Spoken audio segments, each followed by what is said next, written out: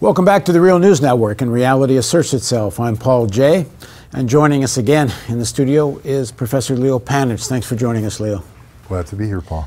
One more time, Leo Panitch is Professor Emeritus and Senior Scholar at York University in Toronto, co-editor of the Annual Socialist Register, and co-author of the book with Sam Gindin, The Making of Global Capitalism, the Political Economy of American Empire. Thanks for joining us again.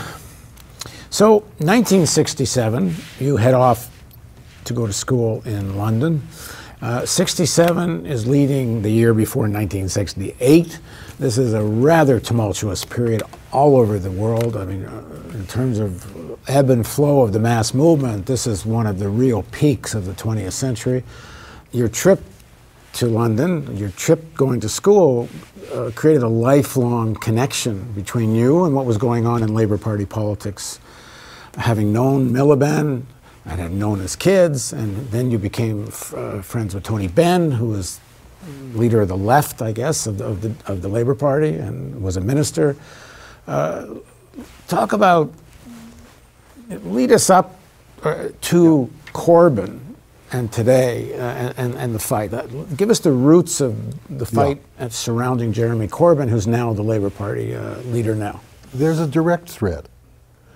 I arrived in the UK not only at the time of the swinging 60s and Mick Jagger, etc., but at the time of this trade union militancy, this explosion of strikes. You know, in the 60s, it was true in the States and in Canada as well, with full employment, a young worker felt that he or she could make very high wage demands without being afraid of losing their jobs, could challenge and attempt to change what was going on in the labor process, whether in a hospital or in a factory, right? And that's the thing about full employment. It removes the fear that workers have from being fired. I arrived in the middle of that and saw a labor government passing legislation which was getting those workers repressed, which was mainly oriented to securing wage restraint. And who's the leader at the time? And that's Harold Wilson, who was the Prime Minister of Britain from 1964 to 1970. And the central conflict in Britain at that time appeared ironically to be between the Labour government and the unions. And the Labour Party was a party created by the unions, which the unions funded, and which they provided the vast majority of the membership. Sounds awfully familiar to the situation in the United States. Yeah, at that time it was going on as well.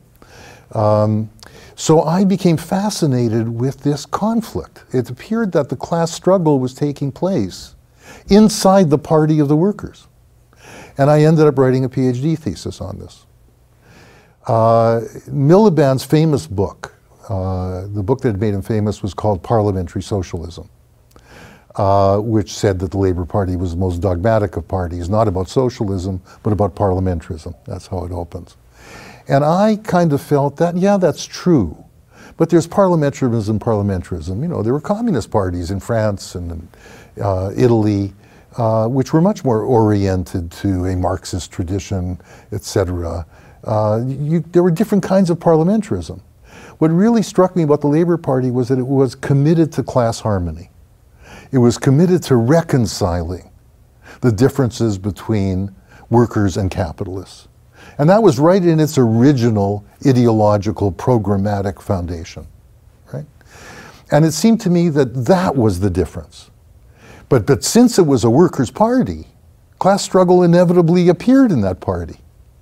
So you got this ideological attempt to say, in the national interest, we'll all get together, while inevitably workers were going to be in a situation in which they'd engage in class struggle. And this was the central tension in the party, and I wrote a PhD thesis called Social Democracy and Industrial Militancy. It was my first book. Cambridge University Press published it, which was about the conflict between the unions and the labor governments at that time. And in the course of that, I got to know the Labour Party well, very critically. Came to the view that although there were many socialists in the Labour Party, they'd never be able to change the Labour Party because it would split it. And where are you when you're writing this? I wrote it in Britain. In Britain. Just finished it when I came back to Canada and started teaching at Carleton University, but I was living with one leg on either side of the Atlantic. Somewhere around this time, your father comes to visit you in London and sees a poster of Lenin on your wall and was a little shocked by it all. Yeah, you know, it was very camp. It still is to have Che Guevara on your wall. At that time, posters of Lenin. I happened to have one of Lenin, which I'd picked up probably in Carnaby Street, of Lenin marching along reading Iskra, the party newspaper. And it was sticking, you know, up on my wall with thumbtacks. And he looked at it and said, "Oh, I see Rose has won, my Aunt Rose," which I didn't feel was all the case, since I never have been a Leninist. I've always thought that the Bolshevik model doesn't apply to our kinds of societies, and had drawbacks even for the Russian Revolution at the time. So it was highly ironic, you know, that he would say that. All right, take us. So, what happens to the Labor Party? I mean, as you say, its actually founding ideology is class reconciliation, Right? And the Wilson government was the sort of epitome of that. Right. Then what? Well, out of that ferment inside the party, and out of the ferment going on with the development of new movements, the anti-war movement, the women's movement, in Britain, even the Black Power movement in Britain in the late 60s, that inevitably also begins to percolate inside the Labour Party. Tony Benn, in the late 1960s, while still a minister, has a remarkable ear for that. Partly maybe because he had briefly been a journalist, Paul. He'd worked with the BBC in the late 1940s, was always very on top of new media technology as well. But he heard this, and in conjunction with the socialist left in the party, the socialist left in the trade unions, you get, after Wilson is defeated in 1970, you get a insurrection inside the party, of the type that Sanders represents now, with them articulating the theme in particular that unless you can democratize the Labour Party, make Labour MPs, Labour governments accountable to the resolutions, the more radical resolutions at the party conference, the class struggle, etc., you'll never, if you can't democratize the Labour Party, you'll never democratize the British state. That's where it has to begin. And Ben articulates that most clearly. I was very much of the view that this would fail, that this would lead to the party being split, because the right wing of the party had every much right to say, but we represent the real Labour Party. You claim you're going back to something radical before, but you know, this is what the Labour Party's always been. And I thought I was right to be skeptical about it. I was sympathetic. I thought the things that they were advancing were, you know, extremely interesting and important. You're talking about the Tony Benn inside the Tony Benn campaign for Labour Party democracy. What did you think was the alternative to the Tony Benn strategy? I was of the view, and I practiced it when I came back to Canada, that our generation, yours and mine, Paul, would find a way to create new working class parties, the last quarter of the 20th century, that would go past social democracy and Leninism, that would learn from the mistakes of the communist parties and the social democratic parties, which most of us by the 60s thought had run their historical course as agents of transformative change already, and that we would find the way to a new and better politics. A lot of people of our generation became Trotskyists or Maoists. They, in a sense, were trying to found a better Leninist party. I always thought that they would fail because they took the Bolshevik model as their model. And that seemed to me, both in terms of discourse, language, but also party structure, insurrectionary strategy, not likely to succeed. We failed. I mean, I think that that certainly failed as a attempt to create a better Leninist party. But those of us who tried, as I did in Canada when I came back, to found new socialist parties also failed. One has to hope that what's going on now will lead either to a transformation of the old parties or the creation of new ones. But as to your question, you know, admired that struggle. I wrote about it. I ended up writing a big book on it called The End of Parliamentary Socialism, From New Left to New Labour, from Ben to Blair, if you like, detailing how the left in the party was defeated. Their tremendous promise, their tremendous creativity. I met Jeremy Corbyn through Tony Benn, at Tony Benn's house, as a young militant in that struggle, and he was just becoming an MP. He was elected first in 1983. I met John Landsman, who's the founder of Momentum now, as a 22, 23-year-old organizer for the Campaign for Labour Party Democracy, and then the campaign manager for Tony Benn's bid for the deputy leadership of the Labour Party. So I've known these people for a long time and admired them for a long time. I never would have believed, after their marginalization, that out of this crisis of social democracy, the way it enveloped itself in hyper-capitalism, the way it embraced market solutions in the face of the contradictions of the welfare state. Meaning Tony Blair. Yeah. Or Clinton. And Blair modeled himself in Clinton. In fact, the European social democratic parties modeled themselves on the Democratic Party of the United States, ironically. It used to be that the left in the United States, and to some extent it still is, would look to European social democracy as their model. Well, what was really going on was that European social democrats were modeling themselves on the catch-all U.S. Democratic Party. So the attitude you had previously towards Benn's fight to reform and democratize the Labour Party, at the end of Benn's process, I shouldn't say the end, at a point in Benn's process, you did give rise, the right wins and Blair takes over, but you do wind up with a Corbyn. And does it say something about that it is possible to fight within these big, essentially bourgeois parties? We'll have to see. The story is not finished yet. What it does show is that in these parties there always have been socialists, that they remained as a somewhat coherent, even if for a long period not very powerful or even creative group, both in Parliament and inside the party branches. That party in particular retained a working class base because of their links to the unions, but also because the class culture in Britain is so much deeper.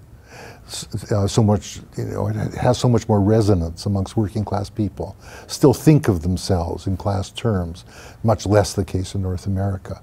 That there was a seed there, that when this crisis emerged, partly because of the Iraq War, partly because there's always been a pacifist tradition, of course, in the Labour Party, but partly because of the tremendous, shameful way in which social democrats everywhere cooperated with the marketization of so much of things that had never been marketized. And let me emphasize, in Iraq War, meaning Tony Blair's complete collaboration in knowingly waging an illegal war in Iraq. Absolutely.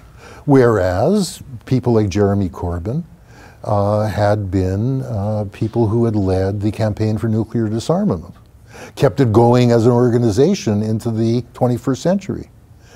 Now, the man who is the chief of staff of Britain's largest union, Unite, Andrew Murray, for a long time been a British communist, was head of the Stop the War coalition, working very closely with Jeremy Corbyn in the Labour Party. Now he's joined the Labour Party and is part of this struggle to change the Labour Party. Now, we'll have to see whether this goes anywhere. It's gone much further than I thought it would. It's taking more creative forms than I thought it would. But the story's not over, and it's hard to believe it will succeed without a split, without those who know who they are. They're not. And a split because Corbyn's not taking what I should say moderate left of center, frankly Sanders positions. He's gone beyond anything Sanders can. I know it's a very different political situation, and who knows what Sanders might or may not do in that. But if I understand it correctly, he's talking about renationalizing the railroads. He's on international politics. He's taken far more progressive positions. I mean, it's a real left progressive position he's taking, and it seems to be very popular. It is. It involves renationalizing those public utilities, which is very popular in Britain. It involves setting up a national investment bank and regional investment banks, which will serve as the infrastructure for municipalized production in all kinds of arenas. Yes, it's significant in that respect. That said, Corbyn is in favor of getting rid of Britain's nuclear alternative, the Trident submarine, always has been. That's not party policy, partly because it's not union policy, because there are workers who work in those shipyards where the submarines are refitted, et cetera. It's, he's restrained. One of the people who is seen as a possible success. He said he is for getting rid of it. He is, but he is being restrained by the fact that that isn't party policy. And he's restrained by what exactly does it mean to try to carry through a socialist policy in Britain when the City of London, the financial sector of Britain, so dominates the whole British economy. And it is the center of global finance. So even if you, as the British left wanted to do back in the 70s, nationalize the 5 big banks in Britain, right? What would that mean with Goldman Sachs and Deutsche Bank and all of the financial services operating in Britain? What are the implications of this? This has not worked through, and nor will it be easy to work through. And they're not going quite there. That's what one needs to look for in terms of what the limits they'll run into. But that's going to have to be a slow, difficult process as well. They haven't worked this out, I don't think, and you can't blame them for having not worked it out. They do have a chance of winning. They do have a chance of winning, and they're winning on a radical left program, one that is rehabilitating the concept of socialism, that is rehabilitating the notion of politics as not simply being about electing someone to take office and then represent you for 4 years and then get re-elected or not. That a notion of politics involves popular mobilization and education. That's not only momentum. Corbyn has just set up inside the Labour Party a branch of the party that is about community organizing. Very quickly, momentum, for people who don't know, is what? Momentum was created at the time of Corbyn's campaign for the leadership of the party, when he barely got enough nominations from other MPs even to put his name forward. And the idea there was just to keep some left ideas alive in a leadership campaign after the previous leader, Ed Miliband, lost the election in 2015 and resigned, and there was a leadership contest. And astonishingly, there was this groundswell of support for the guy who was way out in left field, who was seen not to be an establishment politician. And one of the reasons that happened was that this organization called Momentum was created around the guy I mentioned before, John Landsman, who had been a young activist 30 years before in the campaign for Labour Party democracy and try to get Ben elected as deputy leader, et cetera. He now had been brought back by a radical Labour MP to do organizing outside the party. And he linked up with some young people, in particular some young primary school teachers, who had organized a big concert with radical music groups for Corbyn, and it had been a tremendous success in London. And they led the creation of this thing called Momentum, which was to be, we will create popular momentum behind the Corbyn campaign. It also had the effect of sweeping young people to join the Labour Party, to pay £3 at that time, become a Labour Party supporter and vote for Corbyn. And hundreds of thousands of people joined the Labour Party. This is unheard of in any social democratic party in a generation, maybe two. The Labour Party now has almost 600,000 members. The Labour Party Youth has 110,000 members. This in itself is a revolution. And unlike the Democratic Party, there's actually a party there. The Democratic Party is plasticine. It's jello. There is no organizational structure to it. There's no apparatus that makes the leadership accountable in any way to a conference that passes policy resolutions, a program. None of that exists. In Britain, there are party branches. Yeah, the platform at party conventions is propaganda. It has nothing to do with It has no governing. real effect. That's not true in these parties. Now, and the party branch in Britain has some meaning. It's a place where people go, where activists go. They're usually deadly, boring, and part of what needs to go on is those branches need to become centers of working class life.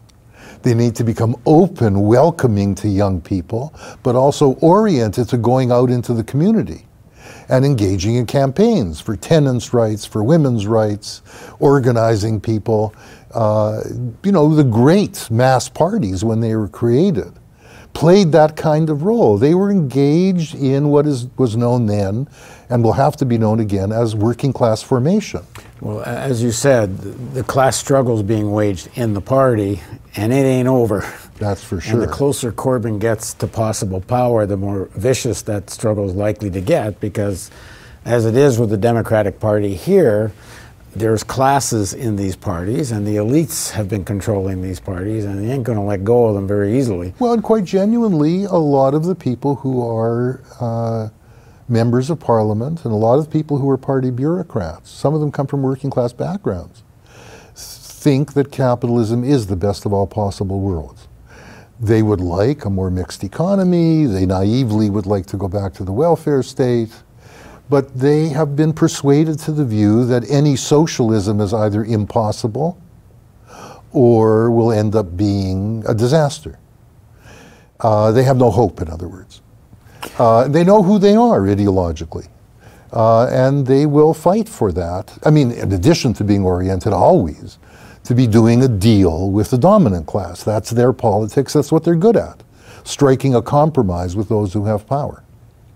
And that's how the leadership of the Democratic Party see themselves. Absolutely. Nancy Pelosi, Hillary Clinton have made it clear. They're there. Capitalism is the best there is. We have to rein in the worst aspects of capitalism. I remember someone you've interviewed and know well, Bill Fletcher Jr., telling me back in 2008, 2007, 2008, that he knew Obama well, and he knew the kind of community organizer he was.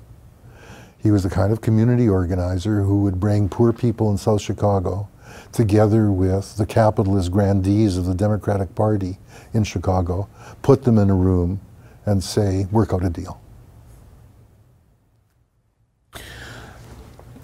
Much of your work has been on the role of the United States in managing global capitalism.